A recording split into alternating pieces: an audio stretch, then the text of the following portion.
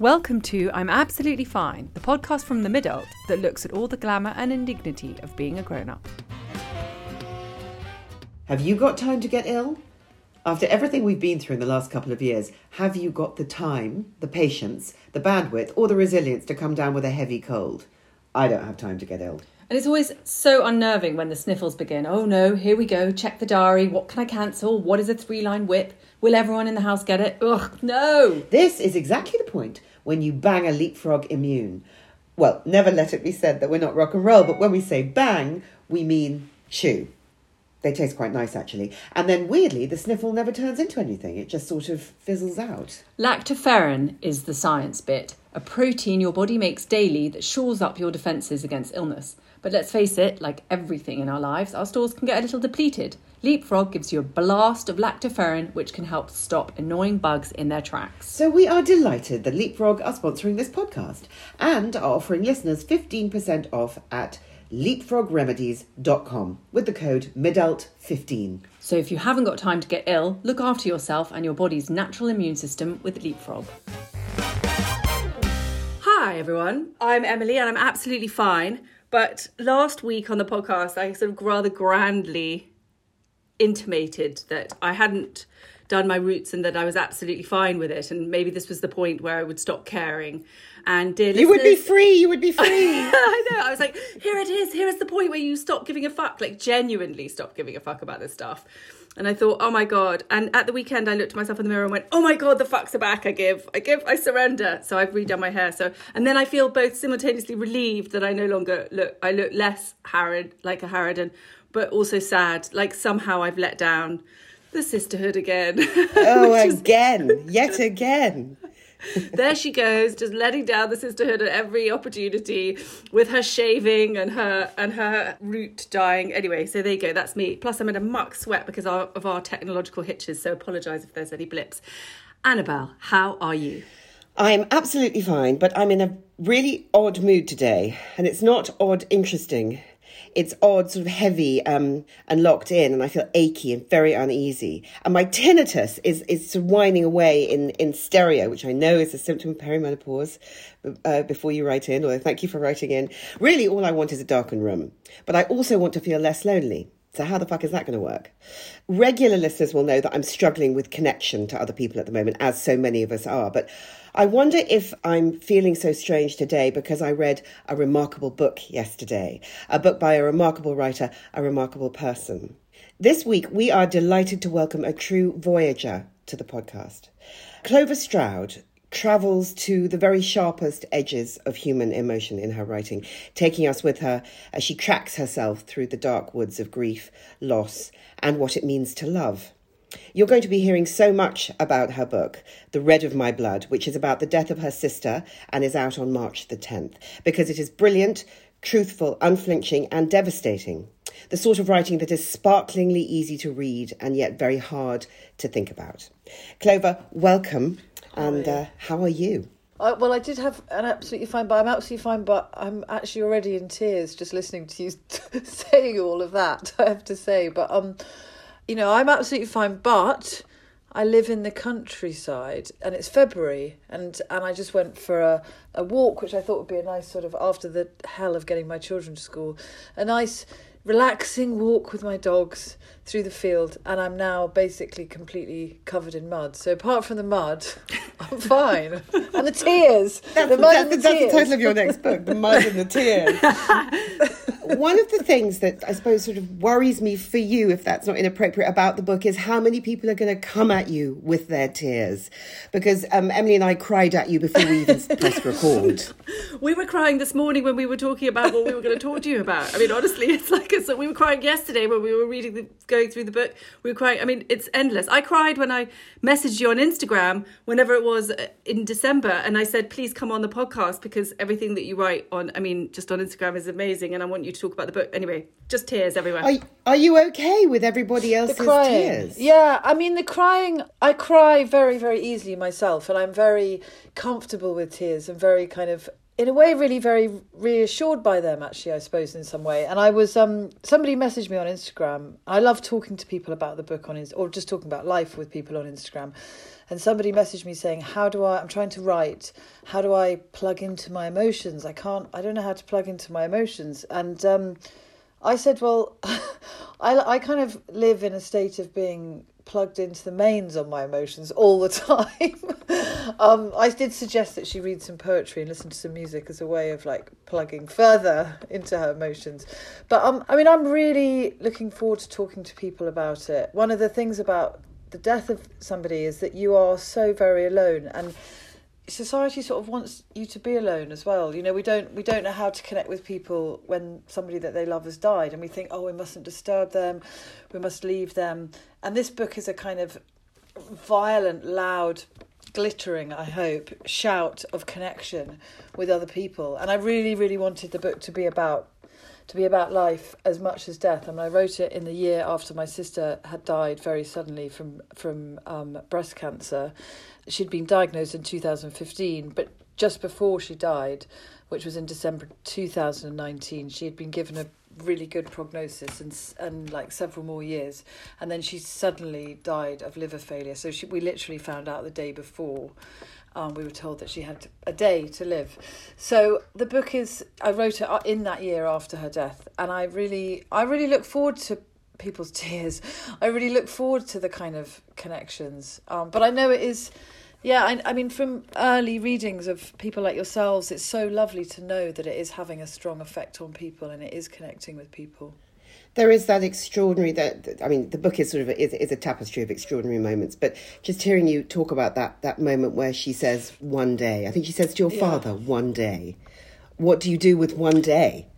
And how do you begin? So no processing could happen before that day was up. Yeah, there was no processing at all, and I've thought about that so much, and I'm really pleased for Nell that she actually didn't know. I mean, I think that probably subconsciously, probably consciously, she did. No, she was in quite a lot of pain that autumn. She kept complaining about pain in her legs, and the doctors, her oncologist, who she had a great relationship with and really trusted, said, no, it's not to do with your cancer and everything is fine. And as a result, she did have a really brilliant and characteristically extravagant and kind of alive autumn, the last months of her life. She went off to Cuba with her boyfriend, who was Cuban, who was the strong man she had a circus from the circus, he was a strong man from the circus, and her children. And she went off to Switzerland buying horses. She went off to France, like casting acts for the circus. She was taking we went on holiday in the summer, we went up to Norfolk, and she got a helicopter up to Norfolk. She was going and buying, a few weeks before she died, we had to do a photo shoot for something. She said, I've got absolutely fuck all to wear. And she went off to Bicester Village and bought like a sequined green Gucci shell suit, which was absolutely amazing. and actually also then when I was like sorting out her clothes after she'd died with my stepmother, I went into her bedroom, and there was like, when this words, I've got absolutely fuck all to wear, really rung in my ears, because there was racks and racks and racks of like Chanel, Matthew Williamson, Prada, Marni. She absolutely loved spending money on clothes. So in a way, she had like a really amazing, the last few months of her life were really incredible, and she was producing loads of art, and she was very happy in lots of ways. But I do think that she probably did know, but it meant that she didn't have to go, well, I've got 6 months or 3. I mean, what do you do with 6 months? What do you do with 3 months? And in a way, arriving at the hospital, being told that there was a day, was the most sort of terrifying moment of my life. And I felt as though I was standing, we're in Gloucester Hospital, I felt I was standing in the corridor with a massive red train careering towards me, or a bull galloping towards me, and I was standing in the middle of the corridor going, stop, this wasn't supposed to be happening now. This was supposed to happen in 4 or 5 years' time, when we were going to be ready. But the thing I wonder is, like, are you ever ready? Is there a point when you're ever ready to say, okay, death, come and do your thing and take Nell away? Is there ever a moment when it's going to be okay? I don't think there is. I mean, my father died on my 27th birthday, and he had been ill, and it doesn't feel like such a wrong death because he was 60, not 46. But there's something in around Nell where the death feels so wrong because she was so young. But he had been incredibly ill for about 20 years. He'd had a heart transplant, which had given him some time. Then the drugs would make him toxic, and he was so often on the brink of death that by the time he died, his death felt like an impossibility. So it wasn't. So that great lead up to it, with the constant near disasters, didn't act as a soothing path towards the inevitable at all. It just made it feel like it would never happen. That's so interesting. That's so interesting because my mum had this horrific riding accident when I was 16, and she, like your father, I mean, she had different issues, but she had acute brain damage for 22 years, and she lived sort of on the brink. She couldn't, after she woke up from her coma, she couldn't walk, talk, feed herself. She was doubly incontinent. So she was constantly on the brink of death as well. There was pneumonia and epilepsy and lots of things which gave her very kind of complicated conditions. And in a way, I actually really wanted her. I mean, I could say this about 10 years after the accident. I kind of wanted her to die. I wanted her suffering to be over. I wanted all of our suffering to over. But when she died, I wasn't, even though she had been so close to it for 22 years, but I wasn't ready still when it happened. And the actual kind of physical loss of her, the fact that even though I hadn't even been able to speak to her for 22 years because of her brain damage, but I still wasn't ready. So I think the kind of like stark fact of death is something as humans that we're always kind of holding out against. We're always resisting, and that's the nature of being a human being, I suppose. And there are some brilliant moments of surrender to that in your book, where you basically realise that death is everything, actually. And that once you, rather than assuming that there's something after, if we imagine that we're sort of running parallel to it all the time, and in fact, in some ways that's sort of comforting, and maybe that's a new way that we should look at death, as a society, as opposed to this sort of kind of final and then an after situation. I don't know. Yeah, I think that we want to resist it. We want to pretend like sex, that it's not happening. It's a thing that yes, we you're don't very good talk on about. sex and death as well, but we'll get to that afterwards. But Nell's death was so horrifying. It was so life-breakingly terrible. It felt so unendurable that I felt that in the process of walking through that year after her life, I had to kind of reimagine my life completely, because everything seemed so fucked and so wrong, and life seemed so dark. Yet I was still alive, and I looked at other people who'd lost people that they really loved, and who were further down the line, like 2 years down the line, 3 years down the line, And I saw people living lives that looked vibrant and beautiful and fun and just ridiculous as human lives are. And I just remember thinking, how the hell are they doing it? What are they doing? What's the secret? Like, they haven't died of sadness. They haven't died of misery. They haven't killed themselves. They haven't, given up on life. So something must happen. And I was really, really curious about what happened during that process. And I thought something extraordinary must exist the other side of this acute pain and horror that I'm in right now. And writing the book, I suppose, was like trying to work out what that was exactly and how to get to that place. And I use a metaphor of the forest. We're going into a kind of I have a very vivid image in my mind of a very beautiful thorns and roses and kind of green mystical forest that I was in, that was also a very dangerous, perilous place, and I had to find my way through that. And that is the extraordinary thing of being a human being, is that you find your way through, and you do survive, and you do I hate using this phrase for obvious reasons, but you thrive, not just survive. Basically, you do. And that's what's really, really the incredible, extraordinary miracle of being a human. And it really made me believe in the human spirit as well, because rationally it feels as though we should just give up, we should just crumble when something so awful happens, and yet we go on to continue to create lives that are interesting and vivid and valuable. And I suppose I look forward to connecting with people about that, because it is such an optimistic message as well. You are totally changed by the death of somebody you love, and life in a way is dented and broken in some ways, and yet it is an incredible opportunity to kind of smash your life apart and put it together in a new mosaic of colour. And I suppose that's what I'm Nell's been dead for 2 years. Even saying Nell's been dead, I mean, it still makes me feel, it's still physiologically, I can feel, as I said that, I felt myself kind of resisting it. I still feel a terrible shock about it, but I know that I am creating a life that is beautiful and vivid and that I am proud of. And sometimes I feel I will see her again and that I want to say to her, this is what I did with my life. And I want her to be pleased with that. And I think she would be pleased. Well, I mean, I think the way that you've honoured her through the book, and I'm sure in your life is I've never read anything like that. You know, that the way that you've created this living, moving thing. You know, we think that grief is grey and black and people should be left in the dark to do it. Yeah. And the book pulsates with colour and the violence and the glitter and electricity and all these, as you say, sort of, slightly witchy metaphysical crows and trees and horses and flashes that run throughout it. And I just wonder, at what point did you start writing?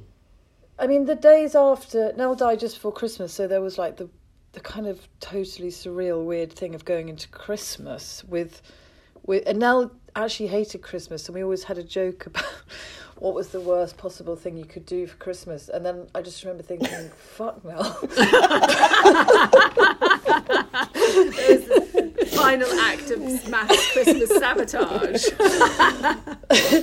But then I was also very aware of, like, there was one day when I was walking through Oxford a couple of weeks after she'd died, just before Christmas, and I was walking down the pavement, and then suddenly there was this tangerine in the gutter. It was bright orange tangerine with a little green bit on the top, and it was so arresting and weird and extraordinary, and a black cat ran in front of me with like bright green eyes, and as Nell would say, it was just like tripping. I mean, it was so kind of surreal and strange, and I felt as though there were all these moments kind of suddenly invading my mind all the time of like bright colour and oddness. And I'd been writing something else, and I'd been thinking about a different idea for a book, and obviously that just completely fell away. And then I had this idea that I have to, in the sort of spring after she died, I thought I have to write about death, I have to write about this process. But I didn't actually start writing it until July, so it was like a few months after lockdown had started.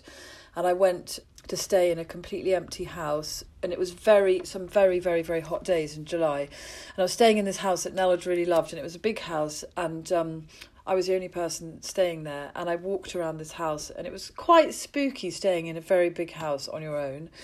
And I knew that Nell spent a lot of time in this garden walking amongst like the rosemary bushes and underneath this beautiful fig tree.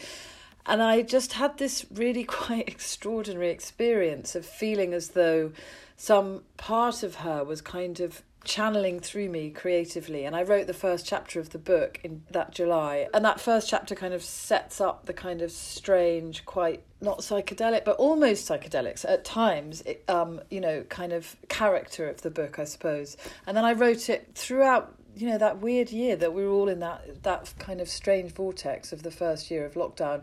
And in a way, lockdown was quite good, feeling separated from the rest of the world as well. Creatively, I think it helped me to go into the space of being totally with Nell. And what I was trying to do in the writing was what I was trying to do during that year was like searching for her, because when somebody dies, that feeling of like, where have you gone? You were like this massive person for me. Where have you gone?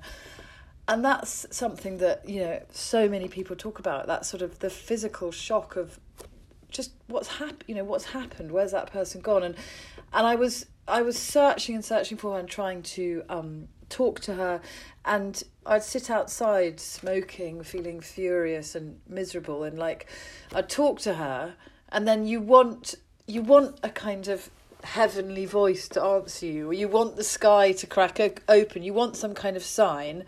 And of course there is no kind of hologram. That's what you want, is like a heaven. I write about that in the book, like a heavenly hologram. Of course that doesn't, there is no fucking hologram. It doesn't happen. Sometimes you might suddenly see a star like twinkling a little bit more. And it was really, what I was trying to do was to figure out where she was, and it was in the writing that she kind of came back to me. It was also slightly when I stopped searching so intently and stopped trying to listen for her voice, which just never answered me, obviously, that I kind of found her again. And that was a beautiful, extraordinary process. But it took the course of that year to get to that. And the writing was, Nell was such a creative person. She was like insanely creative. She had a circus. She was an artist. She was always sewing, writing. She'd written numerous books. And I did feel as though something of her was coming to me in some way or another. And I felt kind of not joined with her exactly, but like that I could communicate with her in some way via that creativity, which was a pretty awesome place to get to. I think as well, what's so incredible about the quest that you went on, and it's so, I mean, there's lots of references to sort of Gawain and Lancelot, and I really felt those viscerally. It's a bit like, oddly, the cartoon of Sleeping Beauty when he's hacking through and the dragon is snapping at his, anyway. But and I felt very, it was incredible that, but also what I found amazing is how helpful, and it sounds so lame, but how helpful it is for people who know people who are grieving, that book, not just for people who are in the woods themselves, but actually because you do so much good work about how people respond to you and what people should say, or not even what people should say, but how you react to people saying things. And I have a really dear friend whose mother died, and I know she's devastated, and I feel like I have learnt so much about how I can move forward side by side with her in a way. I love hearing that. And I love the idea of actually being able to exactly give it to people who, not just like, here, this is for your loss, but here, this is for your friend's loss, or this is for your whatever, because it's such an act of generosity in the way that you sort of cracked yourself open like a nut in order for other people to understand. Yeah, so that we could all read about and understand the fireworks that are going off inside a person who you describe yourself as trudging like an old woman, but nonetheless this internal life is happening. Because I think that when someone loses somebody dies, your instinct can be to run. It can be to run, to just say, I'm so sorry for your loss. I can't imagine what you're going through. People keep saying to you in the book, I can't imagine what you're going through, Clover. I would never cope if my sister died. I would not cope. And then to run. But I think you sort of have given us the right to just understand that we could just sort of sit beside somebody.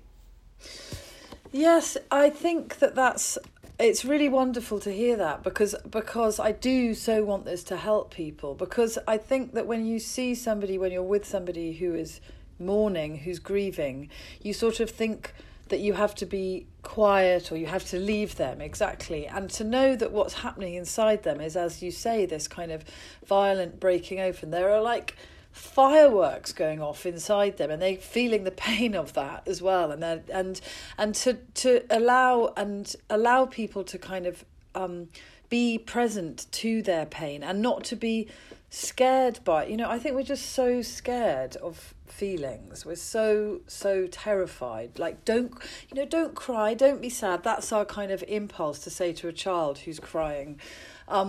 And one of the big things people kept saying to me after Nella died, like, I can't begin to imagine how you're feeling. And I remember feeling absolutely furious with this, because I just thought, well, go and read Hamlet, or go and read some poetry, or use your fucking imagination. And that was part of the reason I wanted to write it, was to say, this is what it feels like. This is the pain.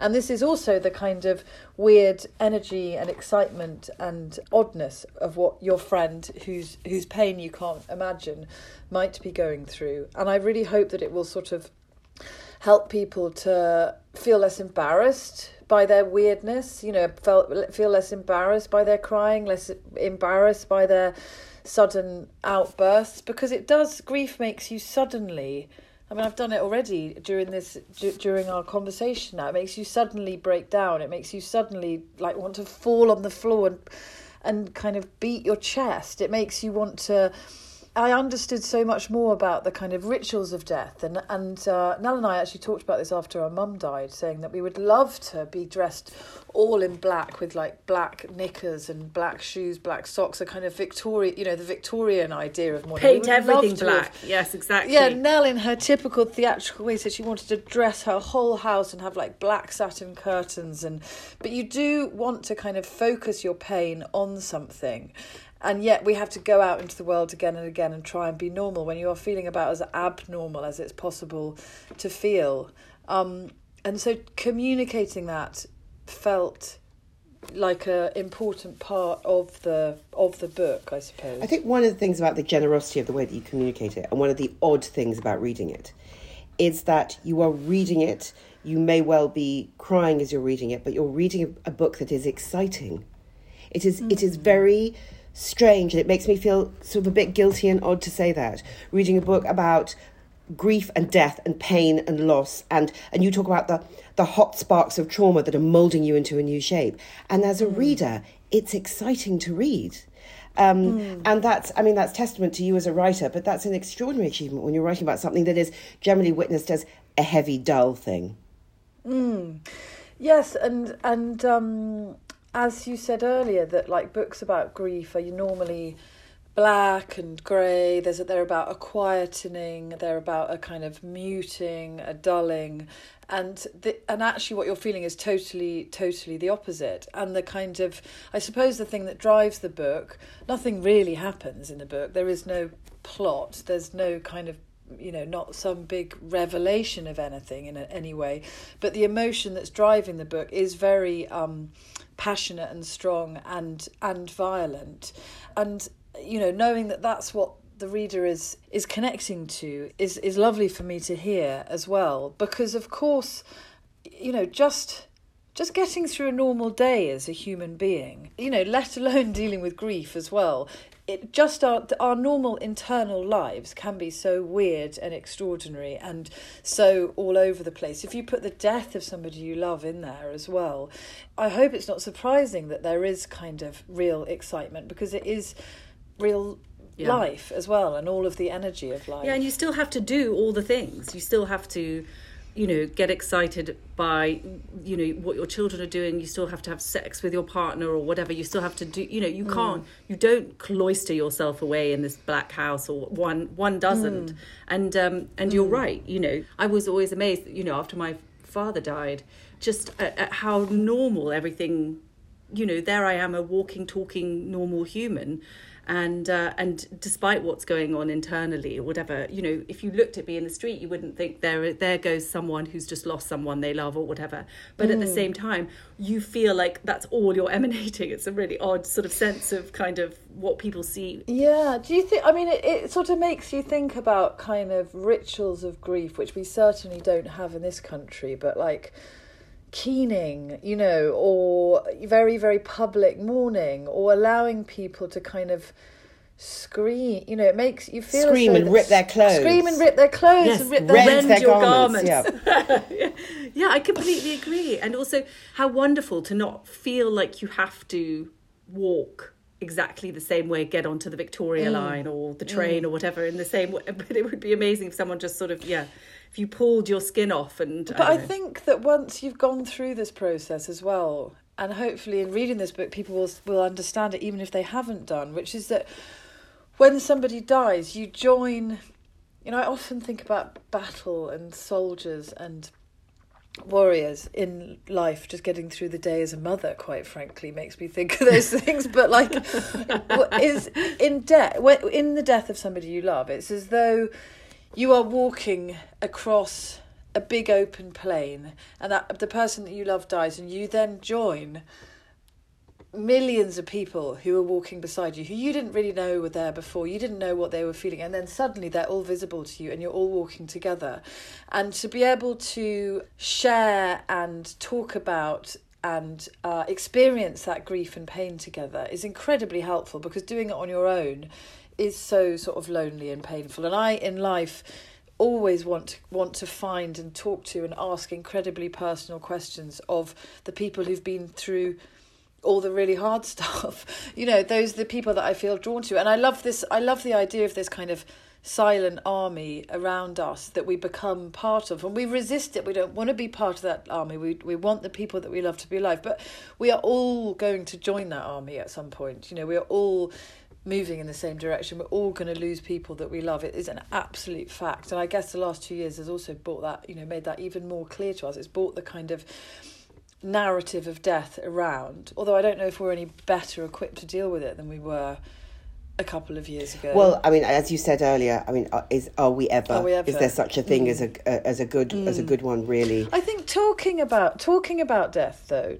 having conversations about it, I'm always surprised by how many people say to me, "Oh, I don't know how to talk about death. I'm so scared of it." I talk about it with, like, my kids, my friends, as much as I can, basically. I think also because Nell didn't really want to talk about it, and because she had secondary cancer, you can't make somebody talk. It wouldn't have been right to talk to her about it if she didn't want to. And I wish that I'd had more conversations with her around it. And I hope that my children are kind of, well, they're definitely used to a conversation around it, and we spend quite a lot of time at her grave, not in a morbid way, in a very alive way, in a totally living and vivid way. I try and bring a sense of death and the kind of nature of death and the absolute permanence of death and the invisible everything, as I wrote about, at the centre of everything, into our lives as well, to kind of try and prepare them and me and us all, if it is possible to prepare, to try and do a different way of looking at the world, isn't it? And you mentioned in your book that having suffered from depression before, that you're worried that this is going to tip over into that, because if that happens, 5 children, work, a husband, the grief, nothing will be possible. Yeah. So were you sort of monitoring yourself for that? Were you aware of how you were going to track whether this turned from grief into mental illness? Yeah, definitely, especially during the first sort of Nell died in December, and it was through till the autumn that I felt really, really, really pretty terrible for long periods of time. And I was very aware of that, and I was very aware, and Pete, my husband, was also, if there were days, which there were days when I just didn't want, you can't get up, you don't want to face things, you just want to not exist anymore, that kind of feeling. And it was during the autumn when I had tried to talk to Nell and tried to kind of communicate with her, and obviously failed to, that feeling of sort of stopping looking for her and almost thinking a bit like, oh, fuck it, I don't want to be sort of dealing with my dead sister anymore. And I was spending more and more time outdoors, and I know that nature as a healer is a kind of a well-known salve, I suppose. But I bought some Shetland pony. I live in the countryside. I grew up with horses, and I bought these Shetland ponies, and I spent a hell of a lot of time outside. And just being forced to be outside and go and kind of trudge around in the mud really, really helped me. And I suppose maybe that's one of the reasons why we are bad at death, is because we can be pretty divorced from the physical world as well. And that was like a massive source of salvation, basically, and for my mental health, definitely. Because, what's shocking is that if you go to the doctor, I didn't actually go to the doctor because I knew what the doctor would say would be to take antidepressants. And I think that, like, being prescribed antidepressants for grief, there are circumstances in which it would be necessary, but grief is a process that you have to go into, and you have to face it. And the idea of taking antidepressants to sort of stop it, to kind of soften it, feels like, for me, it would have been incredibly unhelpful, even though it might have been tempting at the worst points in the pain, during the first few months after her death. I definitely know that when my father died, I didn't deal with the grief at all. I had a young baby, and I poured everything into that, sort of into what I thought was a decision to choose life rather than death, and to focus on that. And 5 years later, I started hearing voices and had a sort of catastrophic panic attacks, because I had all of this sadness or confusion or loss of identity, whatever it is that I had done to try and shove it down, came back up in like 10 million times. So, I really admire the way that you walk through the fire. because I know that I didn't do it, and I paid a price for it at some point. And it is important, and we're bad at it. The other thing that I wanted to say is that, the book is so much about love as well. I mean, love in a kind of, love in the shadow of loss, but still love. And it has prompted me to send text messages to people that I really love that I may not speak to, tell them, I just want you to know that I love you, and that I will always love you, and that I have always loved you. And I think, that moment in the book when you have that sort of breakthrough with the therapist where you say, this is what I want her to know, and this is what I want, and you do think, oh my God, we are also so bad. We take it so for granted, and that it is really important to stop and say, I just want you to know that I love you. Definitely. And I mean, that's the thing.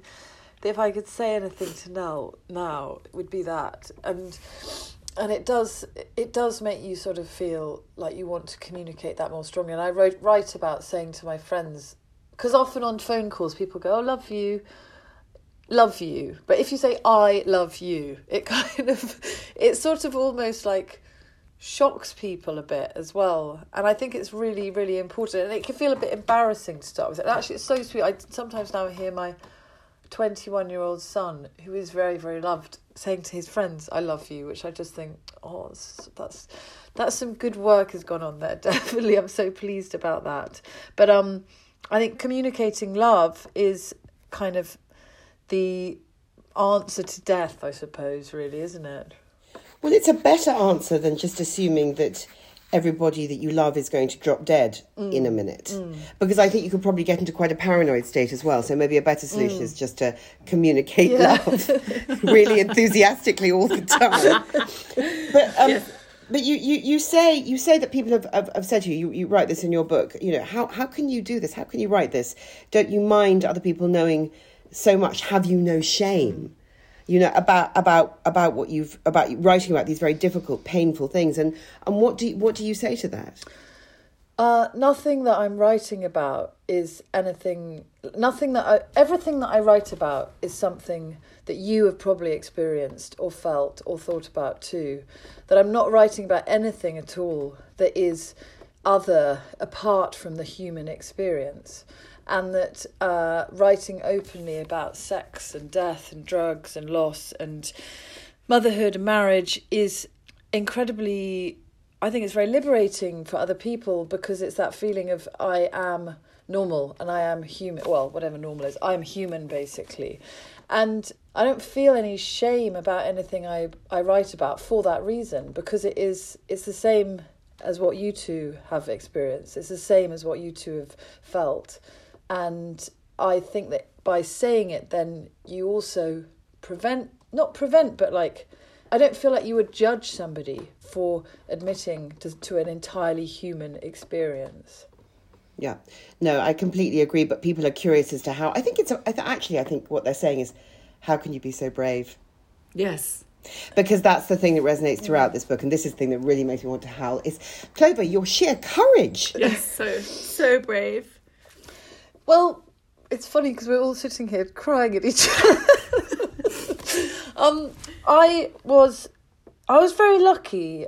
I was very, very, and this goes back to loving. I was very, very, very loved by my mother and father. And as a child growing up, I was given huge, huge amounts of love. And what happened to Mum was really horrific, like having a parent who is suddenly profoundly brain damaged, and the complete loss of home and the complete loss of security and the complete loss of your mother, and then seeing her suffering for a very long time was a very frightening. It was more frightening than her death, because it was so ongoing. And then dealing with Nell's death and processing her death and the loss of her is, proves to me again and again how extremely hard life is. But if you have that kind of love, if you are loved by somebody in that way, then I think it kind of gives you a courage, I suppose. And I feel incredibly grateful to my parents for having set me up, I suppose, and made me feel that I can do stuff and be stuff. And I think it is that, and that's why I feel so kind of passionate about love as well, and how important that it is. But also, I think because I had to deal with Mum's accident every single day, like because she was alive in this very damaged state, in order to survive it, I had to kind of, for me, head straight into it again and again and again. And in a way, into the trauma of it. And I also think that the traumatic experience totally became, because I was a teenager when it happened, I was 16, so I completely think that kind of a traumatic experience became something very, very familiar to me, basically. And in a way that has been quite useful and quite kind of inspiring. And when it was weird, because in 2017 my husband had a terrible accident, and he broke both his legs in a terrorist scare, which happened on the day of Mum's accident, on the anniversary of Mum's accident. And he was in a wheelchair for several months. He's completely fine now and he can walk and it's fine. But I got this phone call being told, your husband's like possibly paralysed, and then he was in a wheelchair for 6 months, and he was at home, and all that involved. And people said, "Oh my God, this is just awful. Poor you. This is absolutely terrible." And I remember thinking, no, this is, I can really deal with this. I can. This is a completely familiar place to be. And okay, I get this. And I'm not saying that's a good thing to like for trauma to be a familiar place, but it is. It's what my life is, and so I suppose I've used that in the kind of most positive ways that I can. Yeah, you have, because you're using it to, you're putting it out there for us to all experience it. And it's... My son was really, one of my sons who's 7, who's a very big character, he was really, really scared by some little robot or something he'd seen on YouTube. He's been absolutely terrified, screaming about it.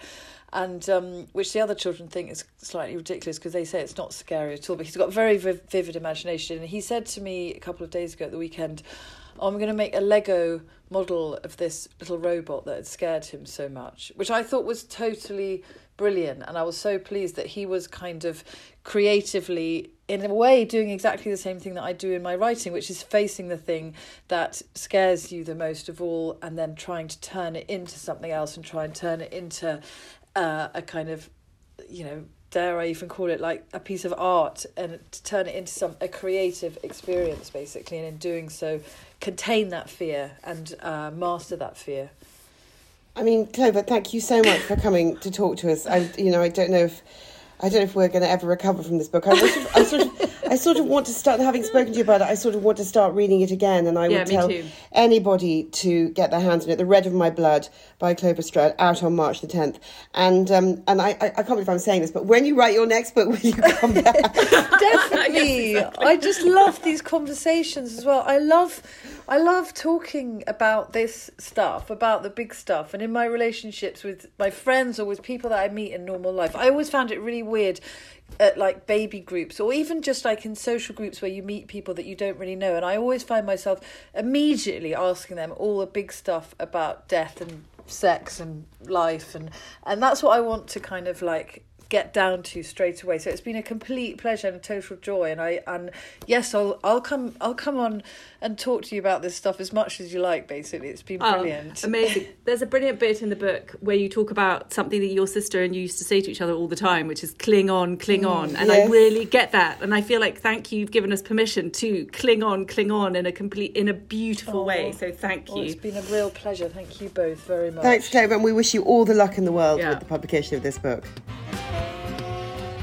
And remember, if you don't have time to get ill, get Leapfrog. And there's 15% off for listeners with the code MIDALT15 at leapfrogremedies.com. Stay tuned for our conversation with Leapfrog's founder, Stephanie Drax. Hi everyone. We are absolutely delighted to introduce our next guest, Stephanie Drax, who is the founder of Leapfrog. Yes, Stephanie. Before we talk about the wonder that is Leapfrog, how does a travel journalist turn into the frontline services against the common cold? Well, it was sheer desperation, because I had 2 children at the time at nursery, the Petri dish that is nursery. They were picking up every cough, cold, bug going, bringing it home. It rampaged through our house. and then they skipped off back to school and then repeat. Yes. And it was nuts, and I was looking for a way to stop it. So while I was doing this research and trying a few crazy things, I spoke to a scientist, and he said words that are now immortal, but if you really want to knock a cold on the head, you want to try lactoferrin. So what is lactoferrin? So I scratched this word down, I got off the call and I Googled. And lactoferrin is a protein that exists within all of us. We make it every day. It's at the entry points of our bodies. So our eyes, our nose, our mouth, and the secretions that are there in our tears and our saliva. And it's there to neutralize bugs, germs, bacteria, viruses as they try to enter the body. It's also in a type of white blood cell called a neutrophil. So if the bug does manage to get in, then that neutrophil will travel to the site of infection, burst open, release loads of lactoferrin, and quash it. So it really is part of our frontline defense system for attacking bugs. It's also part of our adaptive immunity. It can modulate our immune system. So if we need to fight against infection, it sort of rallies the body, it upregulates the body. And if we need to calm down once the infection is quashed, it calms the body down. It's really clever. We want more lactoferrin, don't we? We want much, much more in an ideal world than even if it's our healthy body can provide. So how do you turn a random conversation into a scientific formulation, into a little quite nice tasting chewable pill? Yeah, so you're right. So, I mean, our lactoferrin levels can be, quite depleted if we're not sleeping well or eating well or exercising, etc. So yes, sometimes we do need to back up our body with some extra lactoferrin. I read a lot of science. There's a website called PubMed where all of the peer-reviewed scientific studies are, and I went through a whole load of them on lactoferrin. There were sort of 8,600 at the time, and now there are many, many more. And a name just kept appearing at the top of them, the ones to do with lactoferrin and the immune system. And it was Dr. Marian Krusel, and he's at the University of Texas, so I called him. And I said, Dr. Krusel, am I crazy? I want to start a lactoferrin supplement.